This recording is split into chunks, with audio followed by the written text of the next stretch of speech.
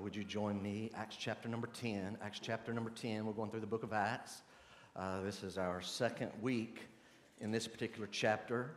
And last week, the introduction of the chapter was very long and very teachy and full of lots of information. I don't think I say this every week, guys. But if you're going to be with us and you happen to miss last week, you really need to go back and pull it up online and watch that. Everybody with me? If you missed last week, because there's far too much background material to really set the stage, and I can't do it all again each week. So the reason chapter 10 and 11 are grouped together, and the reason these two chapters are so important is because it's really our birthday, and I'm assuming most of us are Gentiles. This is our birth certificate here. This is when we came into Christianity.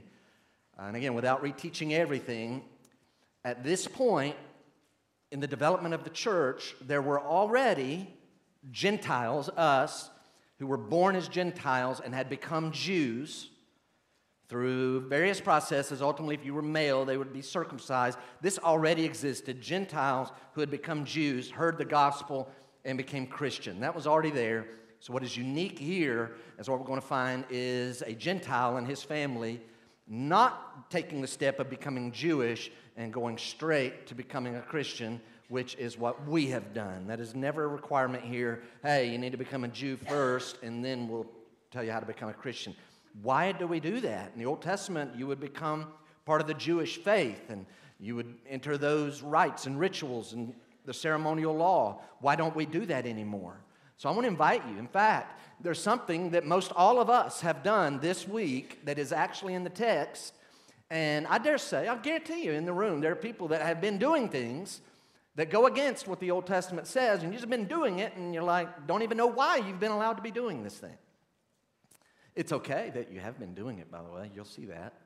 But there's some, like, been doing it, and the only reason you've been doing this thing is because everybody around you does this. Never even stopping to think, why is this okay when the Bible says this is not okay? Why can we do this now? And hopefully that'll become a little more clear in a moment. So our test case about Gentiles, his name is Cornelius, verses 1 through 8 we looked at last week. He's a centurion. He's a Roman military man. He's over 100 men. But he's a very devout man. I like this guy. I really love this guy. In fact, I said last week, he's the guy you would want to be your neighbor. The only problem with him is that he's lost. He's on his way to hell. Other than that, man, this guy, he's a great guy, right? So he's learning about Judaism. He's not only one who fears God internally and has this respect for the God of the Jews and the God of the Bible, but he's learning about Judaism. The term here really means he's a God-fearer. And we proposed to you last week that God-fearers would be ones that would be allowed, because they're taking these steps and they're aligning with dietary laws and the Sabbaths and all of these things. They're allowed to come into the Jewish synagogues, but you got to sit at the back because you're not fully Jewish yet. And usually that was a step where ultimately they would get baptized. And again, the males would become circumcised and become Jewish in the full sense. The problem is with this man, he has not done the latter thing. But he's doing two things. He's very generous. He's a giver. He gives to God's people there. He gives alms generously, and he prays like all the time. The Jews had set times of prayer. Apparently this man, in fact, when he sees his vision, he's actually praying at 3 o'clock in the afternoon. So he's praying, he's giving, he's searching. He wants to know what he has to do in life. And then the Lord sends an angel, in verse number 4, to him in this prayer time at 3 o'clock one afternoon. Don't know what day of the week it is. We're just going to call it day 1. On day 1, 3 o'clock, an angel appears to him. It startles him. He asks, what is it? And the angel says that your prayers and your alms have ascended as a memorial before God. And if you were here last week, I really struggled with that. And the reason I struggled, and by the way, do you remember the answer to these questions? Now, wait a minute.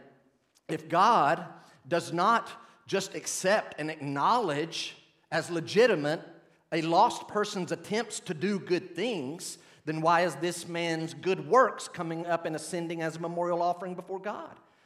And if only saved people, as the Bible teaches, if only saved people can really pray and really have an effective prayer life, because they're the only ones who are the children of God, they're the only ones who can come to God by the name of Jesus Christ, and this man is not saved, then how come his prayers His prayer is ascending to God.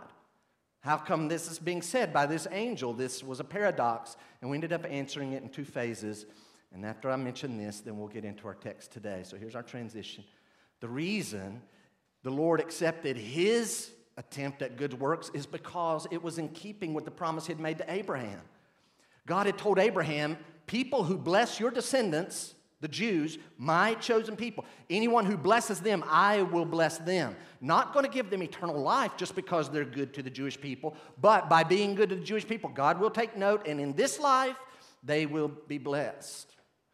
Second thing we noted, how is he able to pray if he's a lost person? Well, it's not just that he's praying any old prayer and God's receiving all of his vast prayers. It's this one particular, and we bore it out in various verses. This is why you need to go back and listen to that.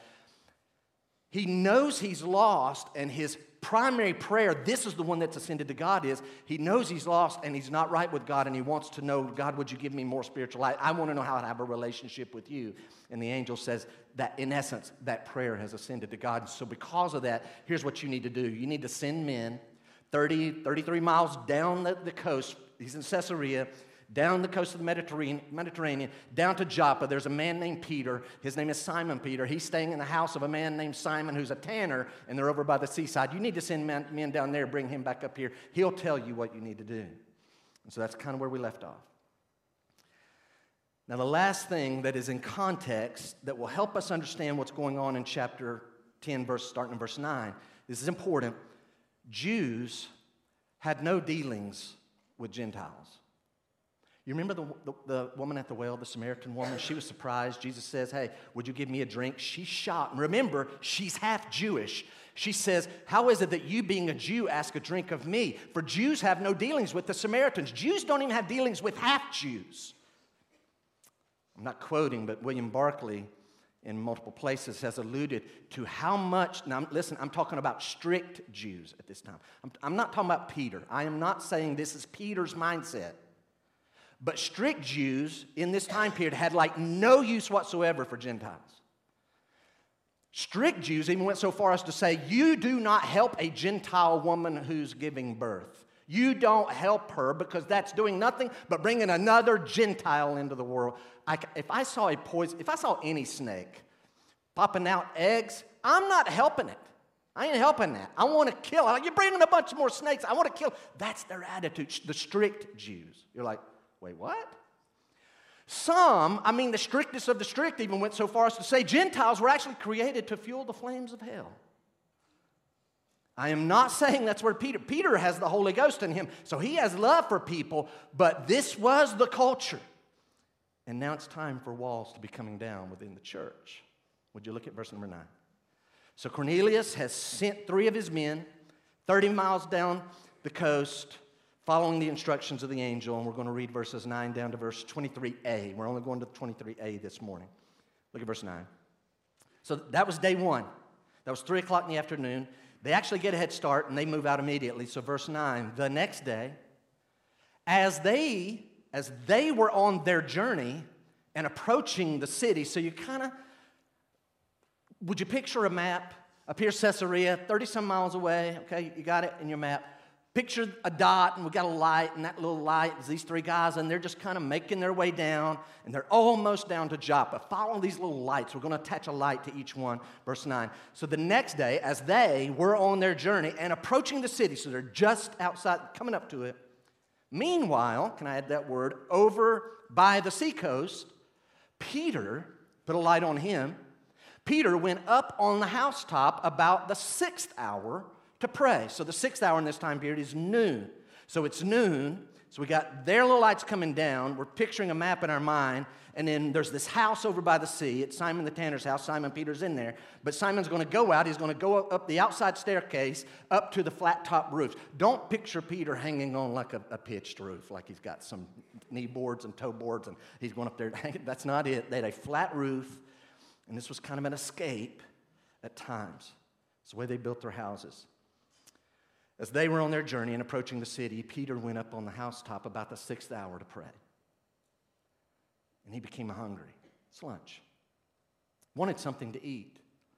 But while can we put a light inside the house? Whoever they are, I don't know how many they are, 2, 3, 4, who knows? He's hungry, wants something to eat. While they were preparing it, he, upstairs on the roof, fell into a trance.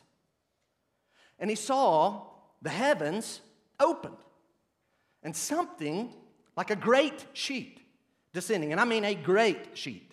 I mean, we're not talking about like a hot air balloon size sheet. We're probably talking about something way bigger than that and not shaped like a hot air balloon. You're going to see it's kind of hot air balloon turned upside down.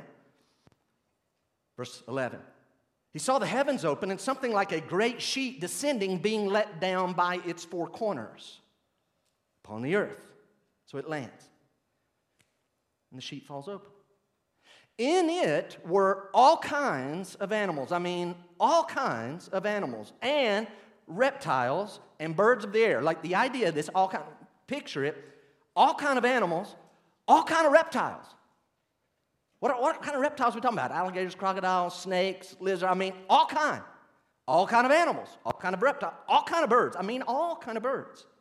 What in the world is going on? And there came a voice to him, "Rise, Peter, kill and eat."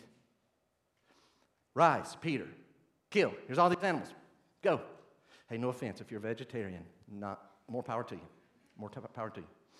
God is not a vegetarian. I'm just saying. You can do that for health reasons. Seriously.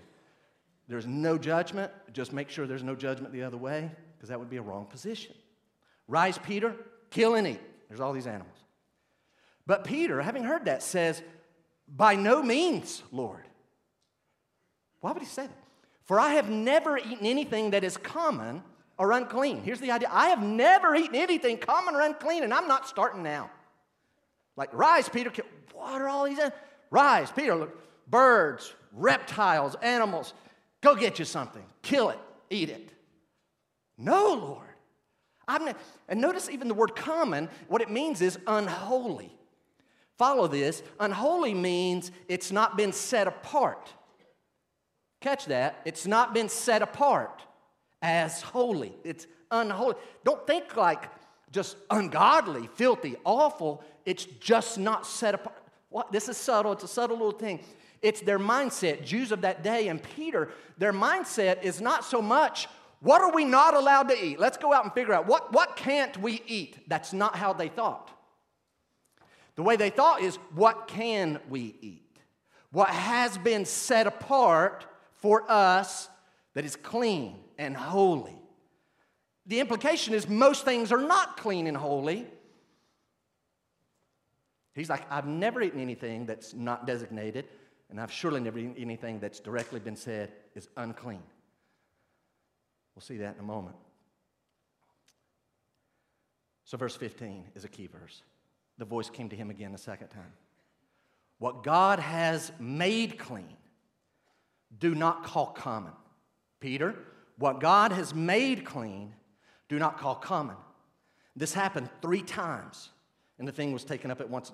It's taken up into heaven. Everybody catch it? Sheet comes down. What in the world? All this crazy. Like what? Rise, Peter, kill and eat. Not so, Lord. I have never eaten anything common or unclean. Don't call common what has been made clean. Rise, Peter, kill and eat. No, Lord. No. Peter, don't call common what has been made clean. Rise and eat. No, Lord. I've never eaten anything common or unclean. Don't call common and unholy and unclean what has been cleansed. Verse 17, he's still on the roof. Now, while Peter was inwardly perplexed, I mean, like, what in the world? What does this mean? While Peter was inwardly perplexed as to what the vision that he had seen might mean, behold, okay, back on the other side, remember, the men who were sent by Cornelius, there's 3 of them, having made inquiry for Simon's house. Hey, guys, I'm going over here. I'm getting a quick bite to eat over here. Yeah, all right, you go ahead. Hey, I'm getting something right over here. Hey, I need to hit the restroom. Hey, let's meet back here.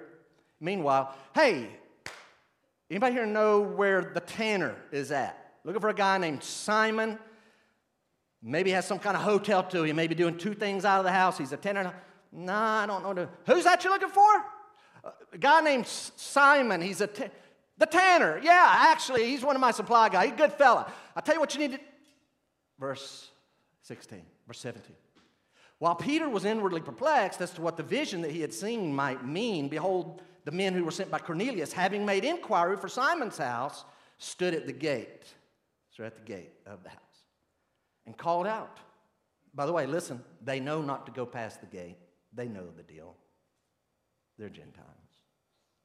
They called out whether Simon, is this Simon the tanner's house? It is? What can we do for you? You don't happen to have like another Simon. Do you have like another Simon, a Simon Peter that's supposed to? And so they called out to ask whether Simon, who was called Peter, was lodging there. And while Peter was pondering, he's still on the roof. He's not hearing all this. He's in the zone. And while Peter was pondering the vision, the Spirit said to him, behold, 3 men are looking for you. Rise, go down, and accompany them without hesitation, for I have sent them. Did everybody catch that? Hey, Peter, there's 3 men. They're looking for you. I want you to know something. I'm doing this. I want you to get up and go down there, and you're going to accompany them. You're going to go with them. Are we clear? Verse 21, and Peter went down to the men and said, I'm the one you're looking for. Well, listen, there is a Simon Peter that's here, but right now he said, it's me. You're looking for me. I'm the one you were looking for. What is the reason for your coming? And they said, here we go. Cornelius, I know you don't know him, a centurion, an upright, God-fearing man, who was well spoken of by the whole Jewish nation, was directed by a holy angel to send for you to come to his house and to hear what you have to say. So he invited them in to be his guests. All right, come on in. Come on in. Would you notice 3 things with me, Lord willing, this morning? Number 1, Peter's perplexing vision.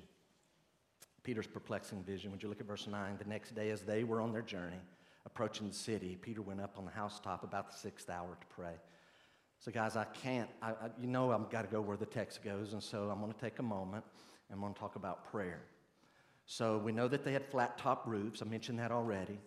So things are going on in the house. We know that he's hungry and he's asked for some food. And so we don't know how big the house is. We don't know the layout and how many doors and all, but it's a noisy place. And so what does he do? He's making his way up while the food is being prepared and he's going up on the housetop to pray. It's about noon. So remember what we learned last week is Jews would pray at 9 a.m. and at noon and again at 3 p.m.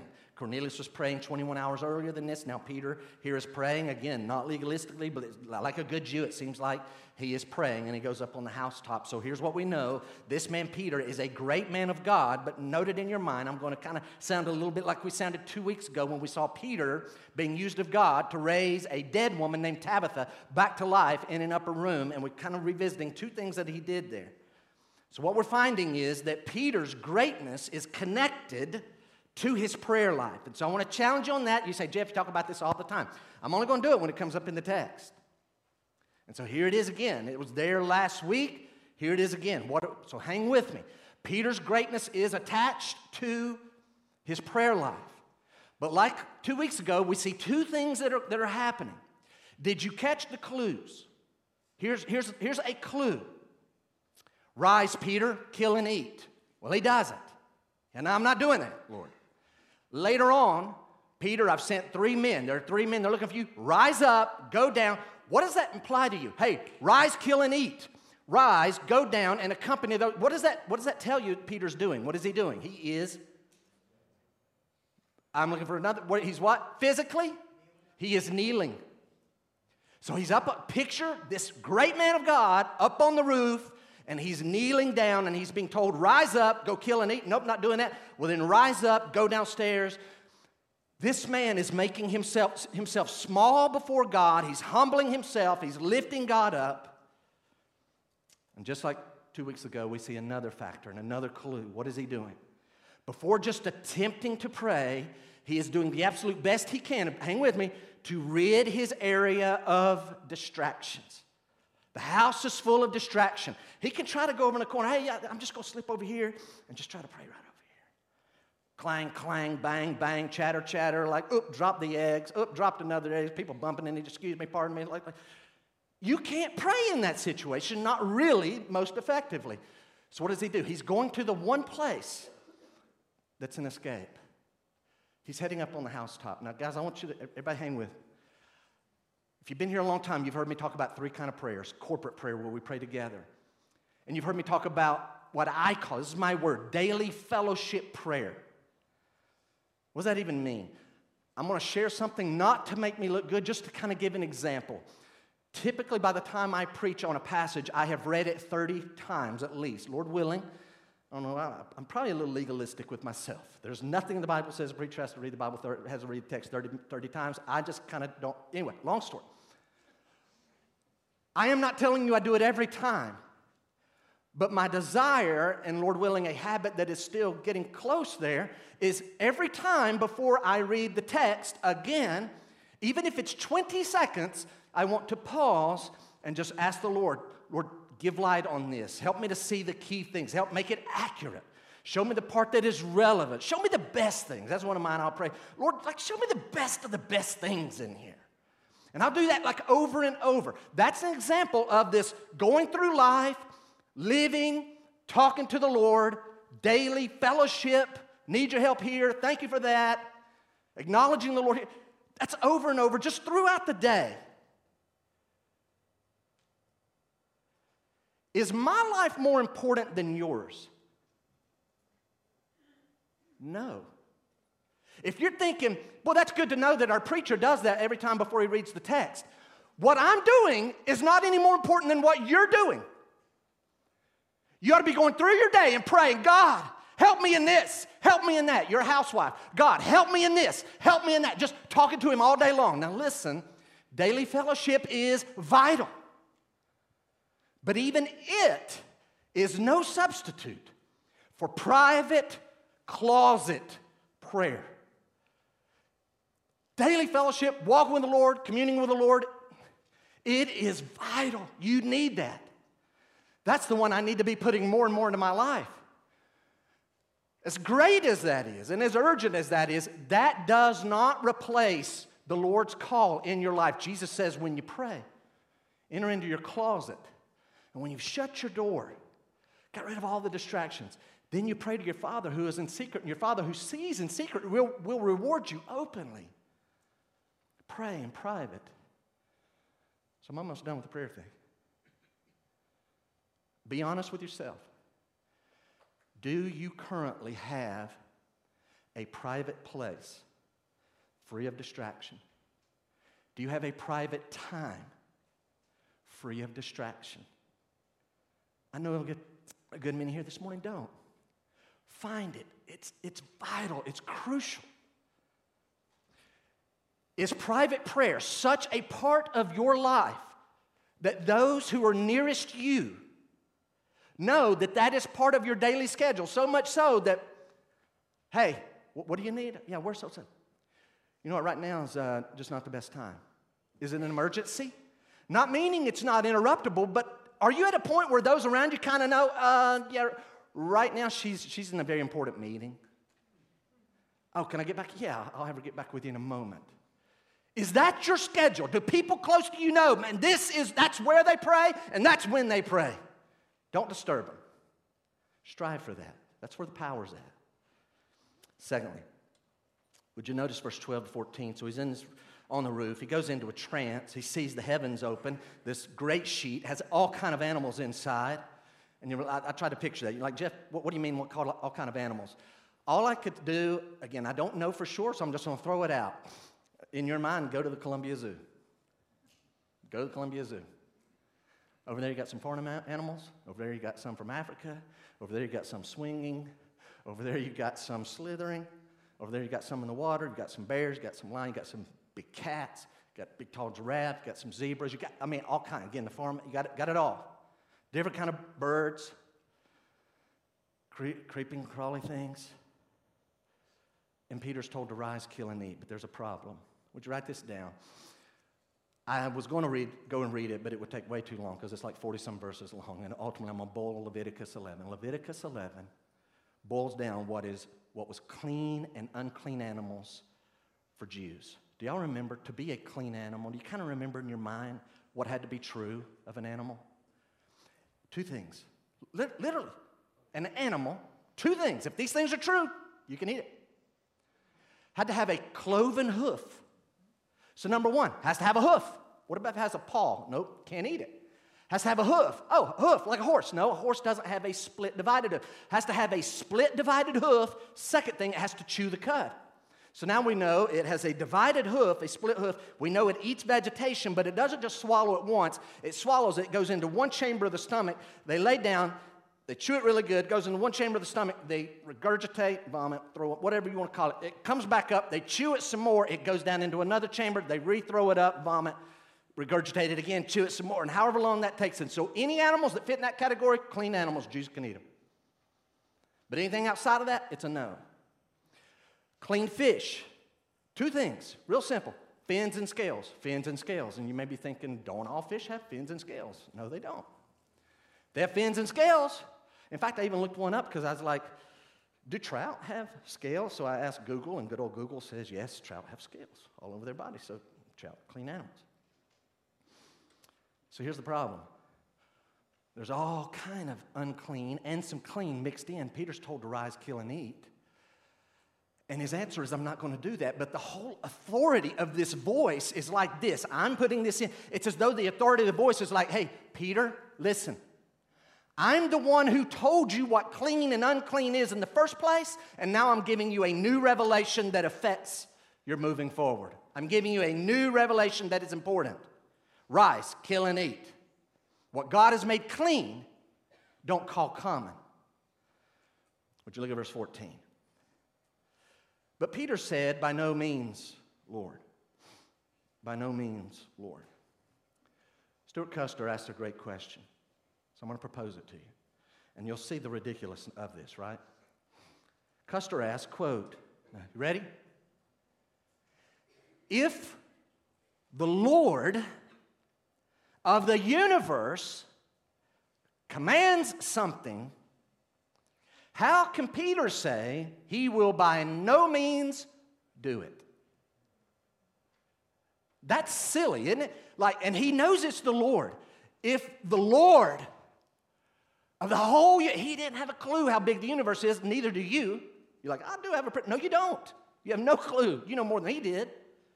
If the Lord of the whole universe gives a commands something, Custer asks, how can Peter say he will by no means do it? Write this down. The words no and Lord do not go together. No, Lord, those don't go together. They never go together. Wait, is he Lord? Yes, he's the Lord. I know he's the Lord. Then how dare you say no to the Lord? You can't say no to the Lord. If you're saying no, then you're not treating him as if he's the Lord. If you acknowledge he's the Lord, then the only answer is yes, Lord. But here's what's strange. Did y'all catch this? The Lord does not just hammer him. He doesn't just drive him down and rebuke him, put him in his place. He just gives the instruction again and again, 3 times. He's very patient. So I'm going to ask y'all something. Don't answer out loud. Why is God being so patient with Peter in this situation when he's directly saying, by no means, Lord? I think 2 reasons. Number 1, God is being patient with him because Peter has a passage of Scripture, a specific passage of Scripture that tells him that one, those are not clean animals. I'm not allowed to eat. He has a passage of Scripture, and so the Lord's being patient. And the second thing I would offer is, no doubt, Peter is being inspired by Daniel's memory. I mean, Daniel was carried off in exile. The Babylonian king says, you guys are going to eat this. And Daniel says, no, I am not eating that. That is unclean, and I'm not. And he took a stand, and God blessed it. And now here Peter's on a rooftop, and all these unclean animals are there. He's told to rise, kill, and eat. And his attitude is like, no, I'm going to be like Daniel. I'm not doing it. Never have, and I'm not starting now. And God is patient. Very patient. Unfortunately, this is Peter's habit. Do y'all remember? I alluded last week to Matthew 16. Peter, tell us, who do the people say that I am? Peter answers, you are the Christ, the Son of the living God. Blessed are you, Simon, son of Jonah. Flesh and blood has not shown you that, but my Father who is above. Right after that, Jesus tells the disciples very clear, for the first time, they're as far north as they will ever go in Jesus' ministry. They're way up here, and they're getting ready to head down to Jerusalem. And the Lord tells the disciples, we're going to Jerusalem, and when we get there, the chief priests are going to hand me over to the Gentiles, and I'm going to suffer many things, and I will be killed, and I will rise again the third day. And Peter says, quote, far be it from you, Lord. This shall never happen to you. Translation, God will never let that happen. We'll never let that happen. I ain't going to let that happen. That's not going to happen. Do you remember what Jesus told him? Get thee behind me, Satan. Not that Peter was Satan, but like that attitude of me not going to the cross is not from God. You don't have a clue what you're talking about. That's of the devil. I will be doing this, and you're not going to stop it. But Peter, far be it from you, Lord. This shall never happen to you. No. John 13, second time. Jesus goes around washing all the disciples' feet. Jesus, washing the disciples' feet. Peter's watching this. You can feel the indignation and the pride just rising and rising. Here comes Jesus to him. And what's his answer? You will never wash my feet. No. Implication. I'll wash your feet. You will never wash my feet. What did Jesus say to him? If I don't wash your feet, then you are not one of mine. Oh, well, then wash me all over. No, Peter, there you go again, buddy. You don't understand. You have a lot of limited information. And that's the problem here. In all of these, he's filled with ignorance. He doesn't know what God is doing. No, you'll never die. No, he has to die. You'll never wash my... He's not understanding that God is trying to illustrate that we all serve each other, that we all forgive each other, and that we who live this life, we go through, our feet get dirty, and we have to get daily forgiveness from God for our daily sins. We don't have to get a brand new relationship. Now I'm catching myself preaching John 13. Don't have time to do that. Peter, over and over, resisting God. Here he goes again. But he means well. Do you remember his excuse? For I've never done this. And Leviticus tells us not to. Just before we hit the second point this morning.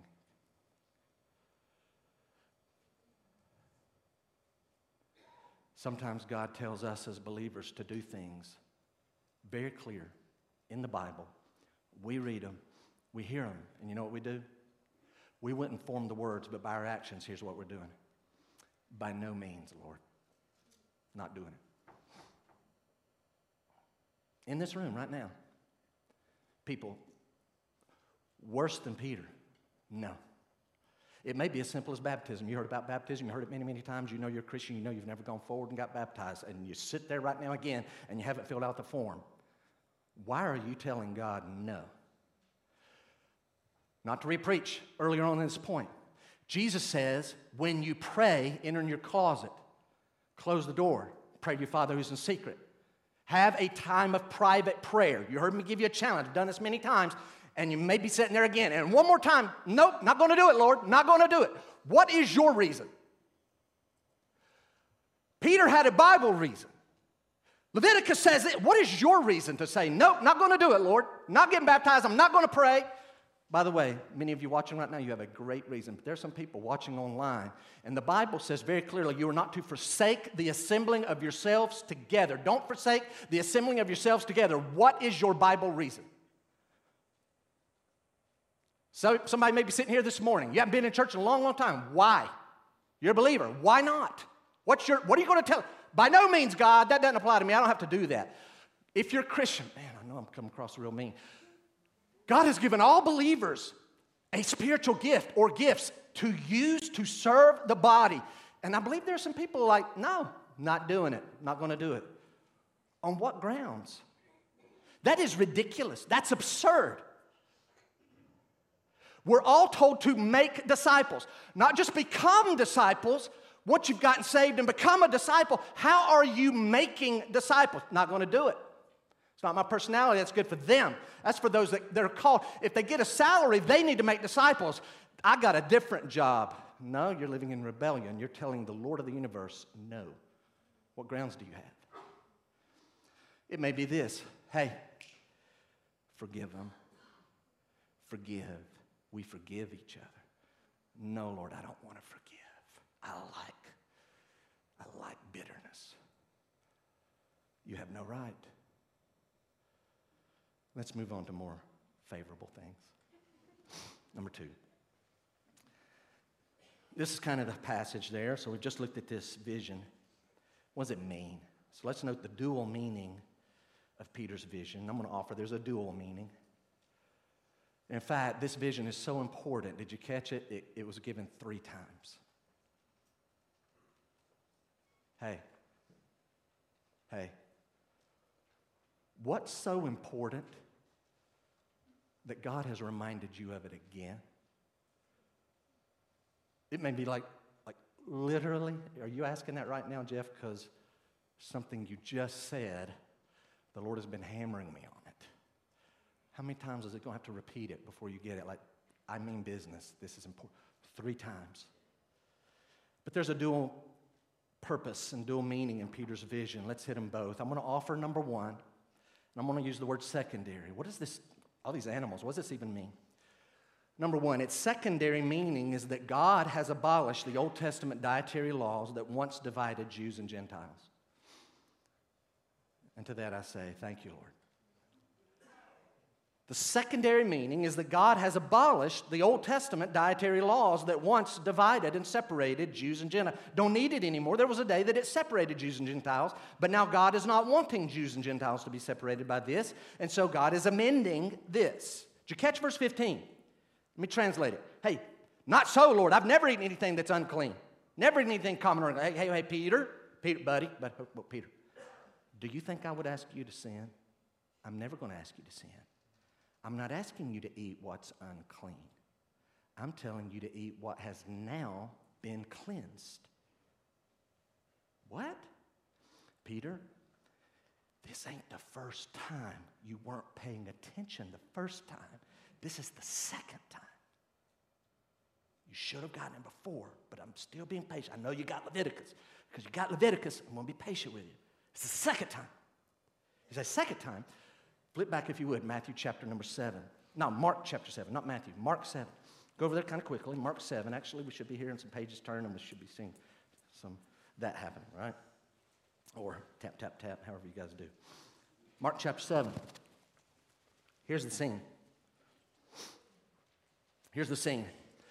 Some Pharisees have noted that some of Jesus' disciples are eating, and they haven't washed their hands the right way. We say, what's the right way? The way that the Jews had come up with traditional ways that you're supposed to wash your hands with a fist, and they didn't do it exactly right, and they're daring it. So here they come, hey, how come your disciples are eating with unwashed hands? I'm setting the context. Jesus says, you know what, you guys have 3 problems. Number 1, you talk like you really love God, but your heart is nowhere near God. Number 2, you make up your own little man-made rules and preach them as if they're God's laws, and they're not. They're your man-made rules. Number 3, here's the other problem. When God actually has said something, if one of your commands conflicts with that, you choose your commands over God's. And so having had enough of their nonsense, watch what Jesus does in verse number 14. Mark chapter 7, verse 14. Watch what he does. And he called the people to him again and said to them, hear me, all of you, and understand. Like, wow. Hey. You guys have 3 problems. Bang, bang, bang. You know what? Hey, everybody get over here. Come here. Gather around. What's he getting ready to do? Everybody here? I want you to listen to me, and I want you to understand what I'm saying. These guys are ticked off that my followers are eating without having washed their hands just the right way. So when everybody listen, I want you to understand. I sense he's maybe not as much as I just did, but I think he's kind of like verse 15. There is nothing outside a person that by going into him can defile him. Read that again. Everybody needs to hear what Jesus said. There is nothing outside a person that by going into him can defile him. Like spiritually, make you spiritually unclean. But the things that come out of a person are what defile him. And when he had entered the house and left the people, his disciples asked him about the parable. Lord, what was that? And he said to them, then are you also without understanding? Do you not see that whatever goes into a person from outside cannot defile him, since it enters not his heart, but his stomach, physical stomach, and is expelled? And then we have this parenthetical statement that Mark, heavily influenced by Peter, puts in there to summarize what in the world Jesus was doing. Thus he declared all foods clean. Everybody gather around. Nothing outside, implication, nothing external, nothing physical that goes into you, nothing is going to make you, oh no, you're defiled in and of itself. Hang with me. It's about our heart. It's about your heart, your core. That's what it's about. Now, I don't want to break what I'm about to read, but I am going to say it. Nothing. Now, there are some things you can put in your body that are poisonous. It might kill you, but it's not going to religiously make you defiled. If there is something you are putting in your body from outside and it's against the law of the land, then you're breaking the commandment to obey the government's laws, and that would make that unclean. But of itself, that thing is not defiling. But if it's been made a law, then it is defiling. Are you tracking? It's about the heart. But now, not to break what I'm going to read in a moment in Colossians, but let me be clear, and I'll just let you, I'm not going to spell it out for you. Y'all are big boys. If you put something outside of your body into your body, a drop of it, a morsel of it, it is not defiling. But you need to know that because it's the heart that matters, if you put enough of something into your body and it makes what's going on in your heart corrupt and sinful, then that becomes sin. If it makes what comes out of you because you've put so much of something in your body, if it makes it corrupt and sinful, then you have sinned. Ephesians 5:18. Flip over, if you would, Romans 14. Romans 14. Oh, I got to hurry. This is a long chapter, and boy, I remember when years ago we preached through Romans. We spent weeks on this, right? What has this been, about 4 years ago? 4.5? Look at verse 20. I'm mainly hitting the middle. Because what Jesus started is repeated in Acts chapter 10, and it's just taught authoritatively and very strongly by Paul in the epistles. Look at Romans 14, verse 20. Remember the discussion? Oh, here's some meat, and this meat's been offered to idols. And those pagan people offered this as a sacrifice to idols, and now here's a Christian, there's some leftover meat. Should this Christian eat that? Well, they're not eating it as if offered to idols. That looks like good. Is that ribeye? Like, man, I'm going to take that. That's going to be awesome. You can't eat that. That's been offered to idols. It's not sinful. It isn't sinful. Read Romans 14. But now watch what he says. Do not, for the sake of food, destroy the work of God. Oh, it's way too much.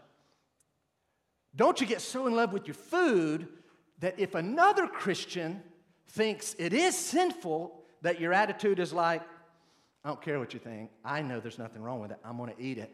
And they think you've sinned. Or if someone thinks it is sinful and you talk them in, no, listen, don't worry about it. Eat it anyway. And they think it is sinful, then you're leading them into sin. So watch verse 20. I'm really heading to the next line. Do not, for the sake of food, is it really worth it? Destroy the work of God. The work of God is people. Watch the next line. Everything is indeed clean. Everything is indeed clean. But it is wrong for anyone to make another stumble by what he eats. Colossians chapter 2, quickly. Flip Colossians 2. Lest you think, oh, you don't have any Bible. All you got is Mark and Acts and Romans. Colossians chapter 2, verse number 16. Let's just read it and move on. Therefore, let no one pass judgment on you in questions of food and drink. Hey, that's wrong. You can't eat that. You can't drink that. Then maybe don't eat it and drink them around them. But there's no judgment in and of itself. Or with regard to a festival or a new moon or a Sabbath. You didn't observe that festival, it's in the Old Testament. That special week, that Sabbath. These are a shadow of the things to come, but the substance belongs to Christ. And if that wasn't clear, 1 Timothy chapter 4. 1 Timothy chapter 4, look at verse number 1. Paul tells Timothy, pastor to pastor, hey, Timothy, now the Holy Spirit expressly says that in later times some will depart from the faith. So the faith, watch, the faith, the revealed Word of God. The Spirit has expressly said that in the later times some will depart from the faith by devoting themselves to deceitful spirits and teachings of demons, through the insincerity of liars, whose consciences are seared. How are they doing this? Verse 3, who forbid marriage and require abstinence from foods that God created to be received with thanksgiving by those who believe and know the truth. For everything created by God is good, and nothing is to be rejected if it is received with thanksgiving, for it is made holy by the word of God and prayer. Second, back to Acts. We should not be moving anywhere else. Back to Acts. Secondary meaning, yeah, God's abolished all the dietary laws. Don't have to worry about it. So, did you have some shrimp this week? Maybe some catfish? Maybe some game that has a paw? You had that recently? You had any pork? Did you have any sausage or bacon? Or like me, I've had multiple ham sandwiches this week. I'm glad. I'm glad this is no longer part of my conscience. Because it's good. Maybe not be the best for us, but it tastes good. Toasted bread, mayonnaise, Dukes, ham sandwich, it's good stuff. That's a good lunch. Hard to beat. Primary, write it down. The primary meaning of Peter's vision, this is really it. God makes believing Gentiles clean and includes us in the church. God makes believing Gentiles clean. It's not just God makes all Gentiles clean. And so Peter's learning a lesson up on the rooftop, if you'll pay attention. It's not just about food. And by the way, I'm going to offer my opinion here. I believe that between Peter's attitude toward Gentiles and Peter's attitude toward unclean foods, I believe he has the strongest conviction about the foods. And so I believe the Lord's like, I'm going to show you a vision that has to do with unclean being made clean foods, but the real implication is over here. So having showed him that even this has been torn down and abolished, so now your thoughts that you've been trained about Gentiles has been, and it's not that used to be that Jews were clean and Gentiles are unclean, and now Gentiles are all clean. That's not the point. No. Jews are all unclean. Jews are all unclean by themselves apart from God. All Gentiles are unclean apart from God, but both are alike in two things, in their condemnation and in their salvation. It's not that the Jews are clean and Gentiles are unclean. No, both are unclean. Both of us have the same condemnation, but both can be saved the exact same way by putting their faith and trust in Christ. We're on level ground. Can make them clean.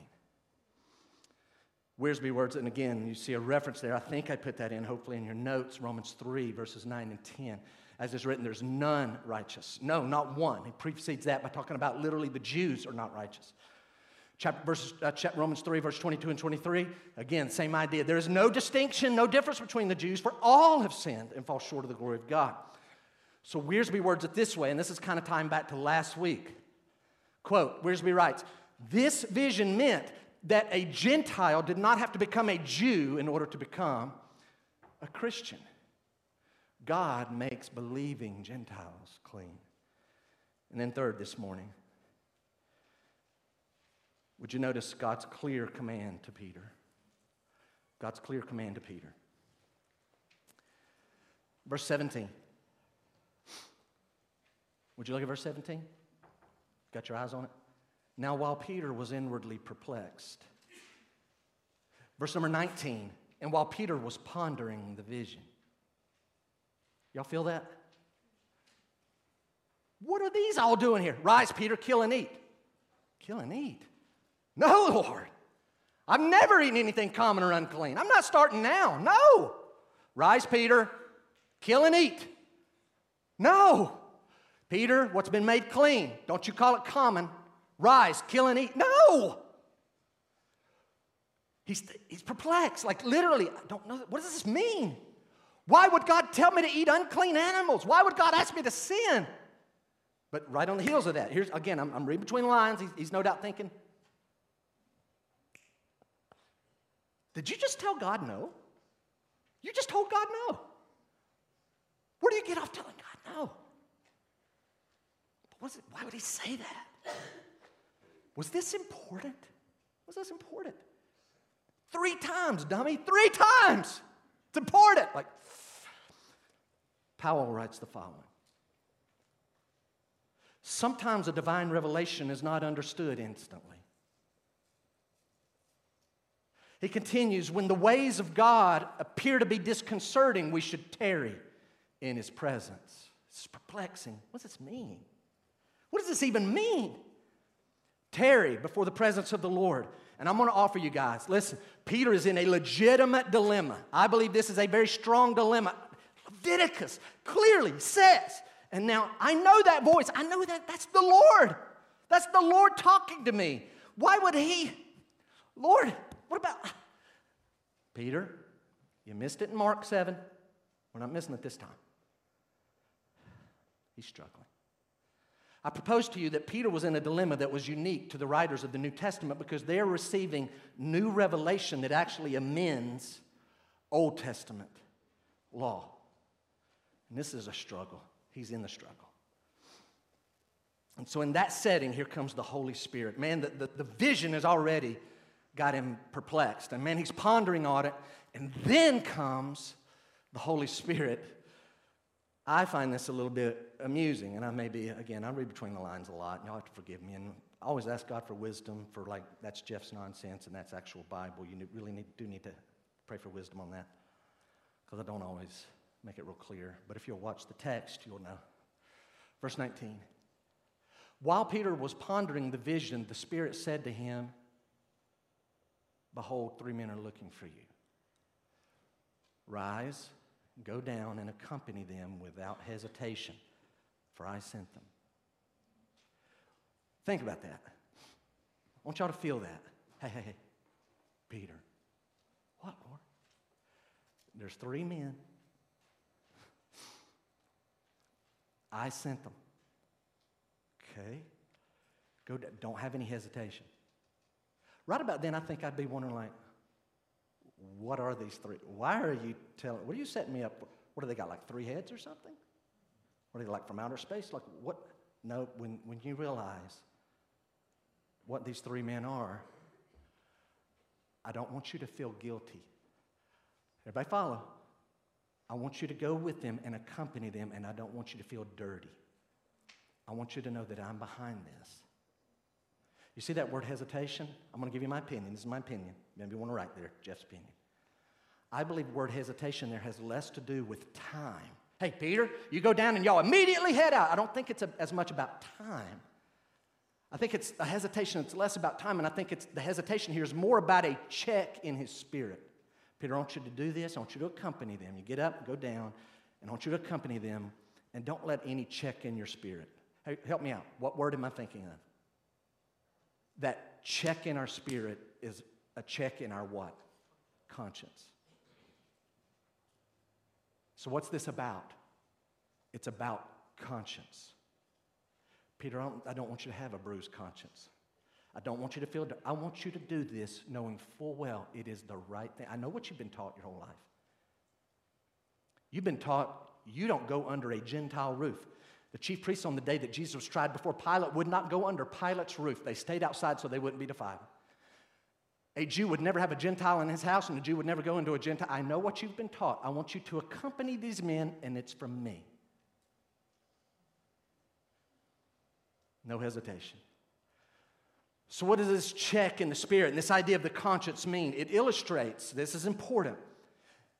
Everybody get this? The only thing that can amend the clear Word of God in the heart of a Christian, the clear Word of God in the heart of a Christian, can anything amend that?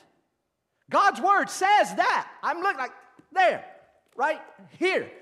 The only thing that can amend the clear Word of God in the heart of a Christian, in his conscience, is a clear, later Word of God.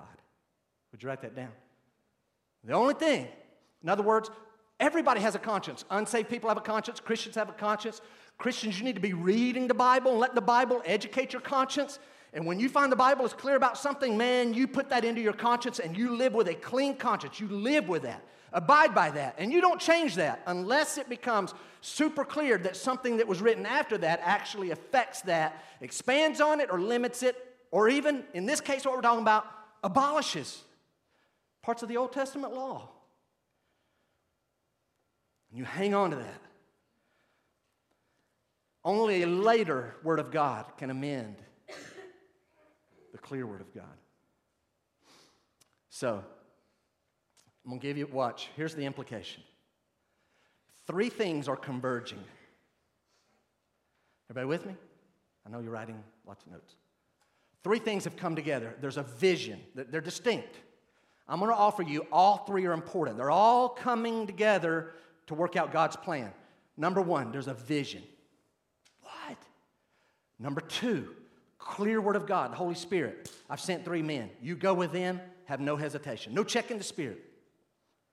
And then there's this perfect timing of these guys that arrive. I mean, what I'm trying to say, my belief here is if there's no vision, if the vision doesn't happen and it's just this Word of God, I believe he probably struggles to do what he needs to do. If there's no command from the Holy Spirit and just the vision, then he's up there and he's just confused, and all of a sudden, hey, Peter! Yeah, there's 3 guys down here. Yeah, what do you guys want? Yeah, listen, our boss, he's a Gentile, he's a military man, and like that. Yeah. Had the 3 men arrived 30 minutes earlier, go back. They arrive at 11:30 instead of 12-something. And here they come. Hey, we need you. You're supposed to come with us? Like, yeah, I don't think so. I don't think so. And it's not so much that Peter feels better than them and Peter's too proud to say anything to a Gentile. Honestly, what I'm talking about is if these things didn't all hit at the same time, could Peter go to Cornelius and in a good conscience share the gospel? Or would he be like, why haven't you become Jewish? I don't know, just haven't. No, you need to become Jewish, man. And then I'll tell you about Jesus. Let's get you Jewish. It all has to happen just the right way. And it did happen just the right way. Peter, I've got 3 men. I want you to go downstairs. You're going to accompany him. Hey, we're looking for a guy named Simon Peter. He really is supposed to be. Yeah, I'm one you're looking for. Can I ask why you guys are here? Now watch. I did it while in the reading, right? Can I ask why you're here? Yeah, you want to? No. This is going to sound crazy. Let me hear it. Our boss, he's a good man. You understand? He's a good man. His name's Cornelius. He's about 30-some miles away. He's a Gentile. He's Roman. You can see he's a soldier. We're his household servants. Did I tell you he's a good man? He's a good man. Your people love him. The Jews around him, he's good to them. Anyway, yesterday, about 22 hours ago, he's praying to your God. And this angel shows up in his house and tells him he's supposed to send us. I'm just going to say, he sent us down here. We're supposed to find you, and you're going to come with us. Because you're supposed to tell him something. Whatever you're going to tell him is an answer to his prayer, to your God. And I know that's all I needed to hear. I'm just making sure. You fellas, come on in. Wait, what? What'd you say? You fellas, come on in. Yeah, come. He said, come in. Y'all don't. Come on in, guys. Would you write this down? For Peter to invite 3 Gentiles into his house shows that he's beginning to understand the vision. He's getting it. It took a word from the Holy Spirit, it took a vision, and it took perfect timing. But it all happened just right. And officially, guys, this morning, that's the end of the message, but I'm going to tag one thing that I couldn't get away from, and I may not be able to share it the way it needs to be shared. I'm going to throw it out. I'm going to throw it out to you.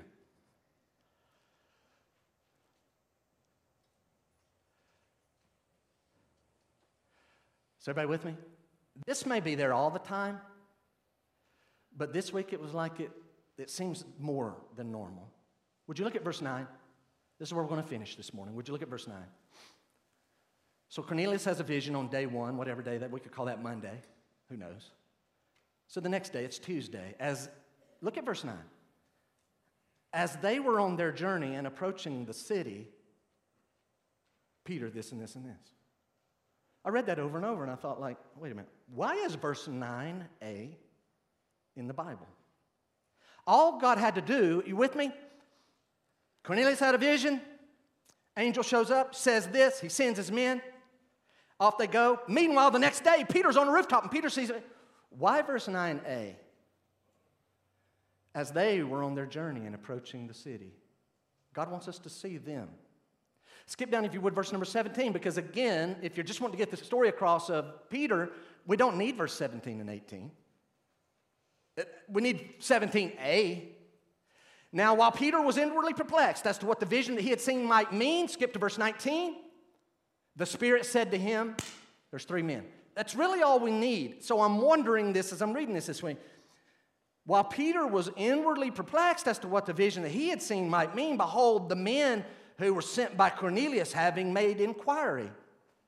Well, we got to start thinking about the various things the practical things that took for them. And now they're standing at the gate. They know not to go inside the gate. They stop at the gate and calling out, and all this is taking time, and people are inside cooking food, and maybe it's taking a little longer than normal. Like, why are we needing all the backstory? All we need to know is Peter had a vision. He says no. The Holy Spirit says, oh, yes, you will, and here's some stuff. That's all we really need. Why are we given verses 9 and verse 17 and 18? I'm going to throw it out to you. Clearly, to me, God wants us to know that neither one of these groups, these 3 men or Peter, they have no clue what's going on with the other person. No idea. They don't know. Send 3 men. What are we supposed to do? Joppa, Seaside, Simon Tanner, Simon Peter. Come. Okay. What if he says, just go? He's probably going to say, just go. They have no clue what's happening with Peter. Peter has no clue that they're on their way. He has no idea there's 3 men heading. They've been left the day before. He has no idea. And yet, are y'all like me? Yes, you are like me. We go through life. I know what I do. I think about what I'm doing. I rarely think about what other people are doing, and every now and when I do, I'm thinking about those that are nearest to me. I think every now and then I'll think, what is Jonathan doing right now? It was 13 hours ahead. And you'll do that with people that you love. But we don't really pay a lot of attention to what others are doing. But the Lord is clearly wanting us to understand, what's this word that's called where God is orchestrating all things? It's His sovereignty, absolutely. The providence of God. And listen to me, we love miracles. Man, we love visions and miracles. And it shows the power of God. I'm going to repeat what I've said multiple times in the last year. The providence of God is really showing the power of God all the time. He is controlling every little detail. And God wants us, I believe, to see this morning as we end, to really contemplate and acknowledge and think about the providence of God. Could we have that up? I think that would be up. So God knows everything. We only know what's going on in our little world, and we don't know all the details. But God, do you understand? This week, God's been preparing me for this, but God's been preparing you for this. I'm banking on that. I'm banking that God's been preparing you for this. And you're banking, boy, I hope he's got something to say this week. Why do we need to contemplate the providence of God? Let's finish with 3 reasons. Number 1, it does tie into the word that was said. It exalts these other characteristics of God. It exalts the sovereignty of God. It exalts the omniscience, everything.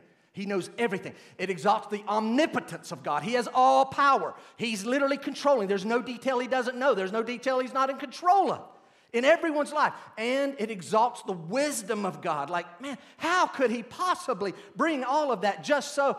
It's the providence of God. And we need to recognize, need to think about it, need to praise Him for it. God is sovereign in all things. God is omniscient in all things. God is omnipotent in all things. God is wise in all things. All these are needed to bring about the providence of God, to bring about His plan, His ultimate plan.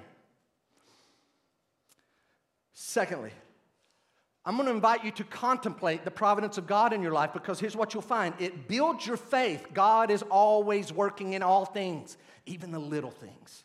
Even the little things. I'm going to say it again. Had these guys gotten there 30 minutes earlier, then Peter's not ready. They got there exactly at the moment that God wanted them to arrive. Number 3.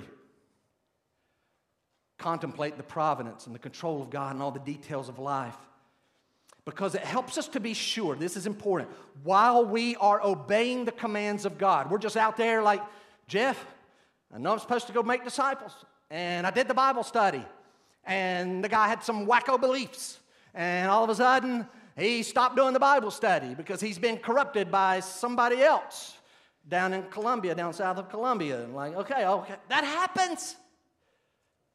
Don't stop. We can be sure that while we obey God's commands, He has been preparing. He is working. He is preparing circumstances. He's preparing His people to respond.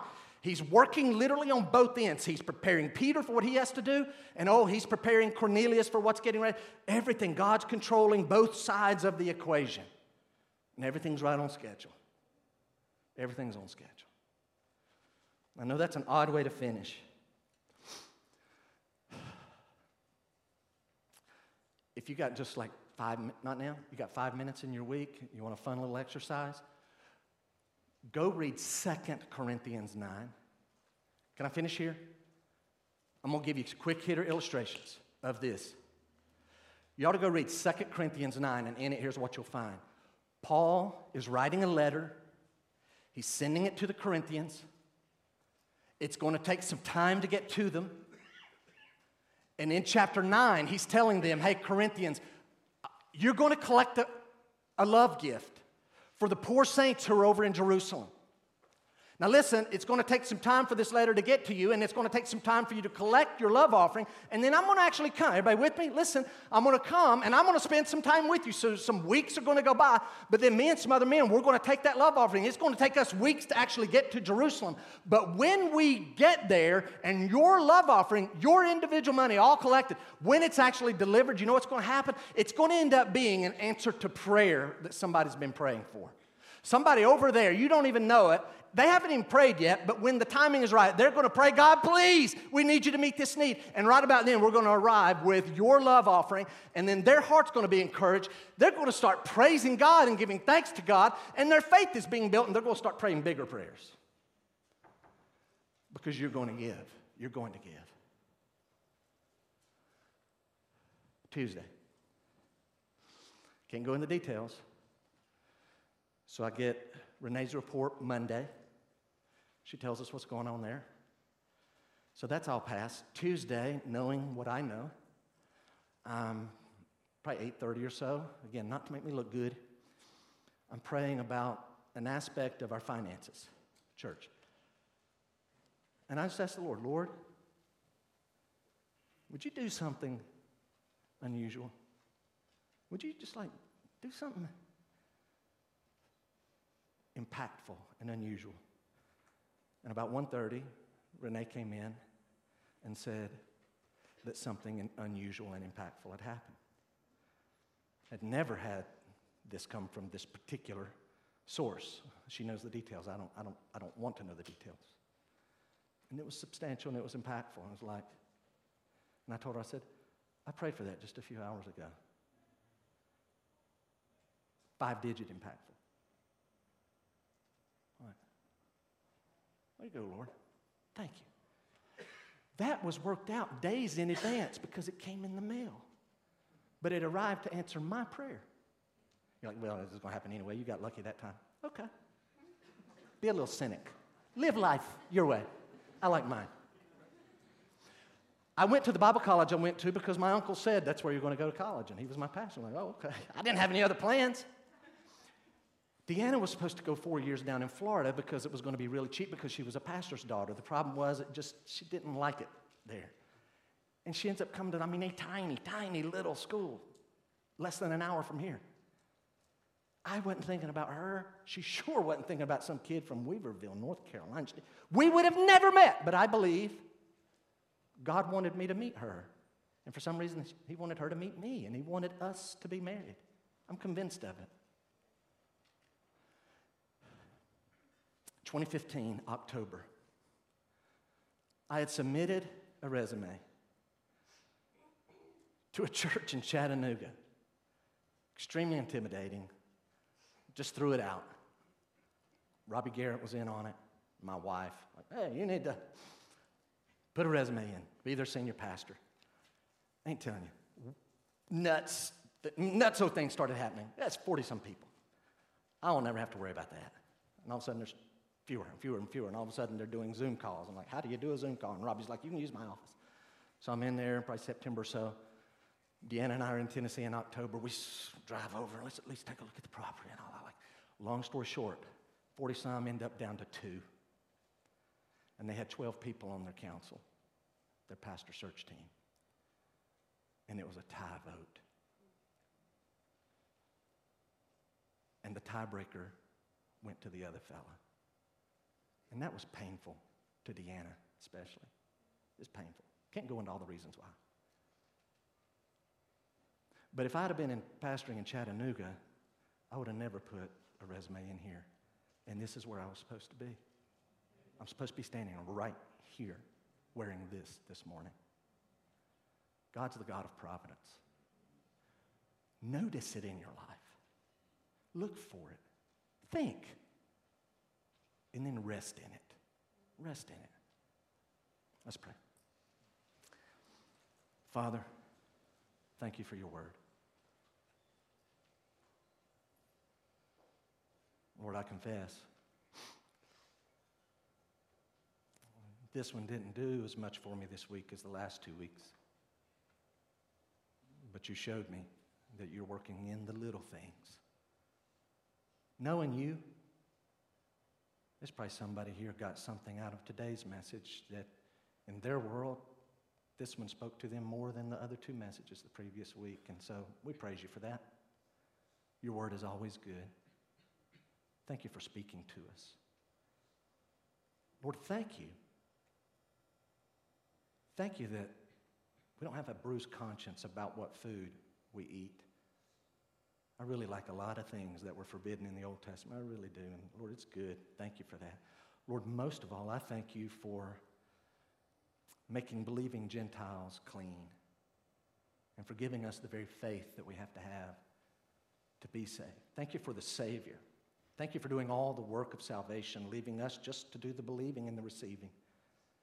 Thank you, God, that you've not left the barrier up between you and your people. You've torn that down. We get to join believing Jews, literally right there with Abraham. We join those from the east and the west, and we're going to sit at the table with Abraham. And you're going to serve us? Oh, we want to say that will never happen, Lord, but we're not going to say that. We're going to say, so be it, but we get to serve you. So we're going to serve you. Let us serve you in this life. Lord, lastly, thank you for your providence. Give us eyes to see it. And if there's any area that we're saying, no, Lord, let us repent and obey. Let us repent and obey and do it quickly and with a right attitude. In Jesus' name, amen. Have a great week.